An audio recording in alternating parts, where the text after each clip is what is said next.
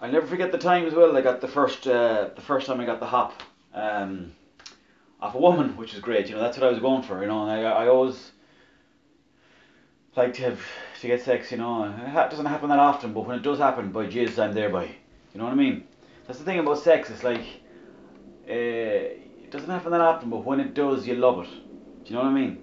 It's kind of like going to a roller coaster. There's none in Ireland, and you're not going to get on one too often. But when you do, fuck me. Just make sure you wear pants now on a roller coaster. I got that confused, that metaphor, and I took off the pants on a fucking roller coaster, blew the beans, and got barred out of that country anyways for a while. But sure, look at France. France is not great anyway. But nah. But the first time I had sex in it was Galway. I'll never forget it now. Galway, and I was just turned. I was about 17 at the time now, but I had the body of a 19-year-old, right? And there was this one in the bar, and she must have been about fucking 23, 24. So I was punching above my weight. She was older than me, so she'd experienced the world, right? So, anyways, I was at the bar, and I was fucking having the crack and drinking a couple of pints with the fucking boys. I said, "Hey, great old crack, boys, isn't it? Do you want to go to the nightclub?" And they're like, "Sure, we're in the nightclub." And I was like, "Sure, I'm only codding you, cunts."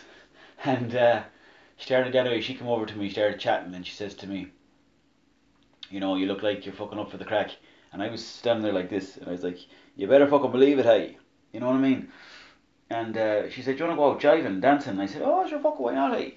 So we started going out dancing like this to her now, and then her body got close to mine. Now she had a bigger. I won't say she's fat now. She had a big body now in her, in fairness to her, so I couldn't get into her. So she was kind of like, the way like, do you ever like try to carry a keg up a couple of stairs?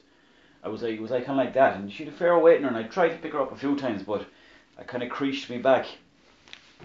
But anyways, the dancing stopped, and we went downstairs and we ordered a couple of. Well, I said 2 pints of Guinness there and whatever she's having. So got her a drink anyways, and I finished my 2 pints of Guinness, and then I started feeling the buzz of the drink. You know that feeling, right? When you have 3 to 6 pints inside you, and you're just like, I can do anything. I'll do anything now. Who wants me to do anything? I'll do it. Do you want me to? Do you want me to fucking kill someone? I'll do it. Do you want me to fucking take the pants off? I'll do it. Do you want me to run into town? I'll do it. I'll run a marathon. But then I had about 7 pints and I was fucked. And took that too far anyways. So got back to her house anyway. And great old crack now, back in.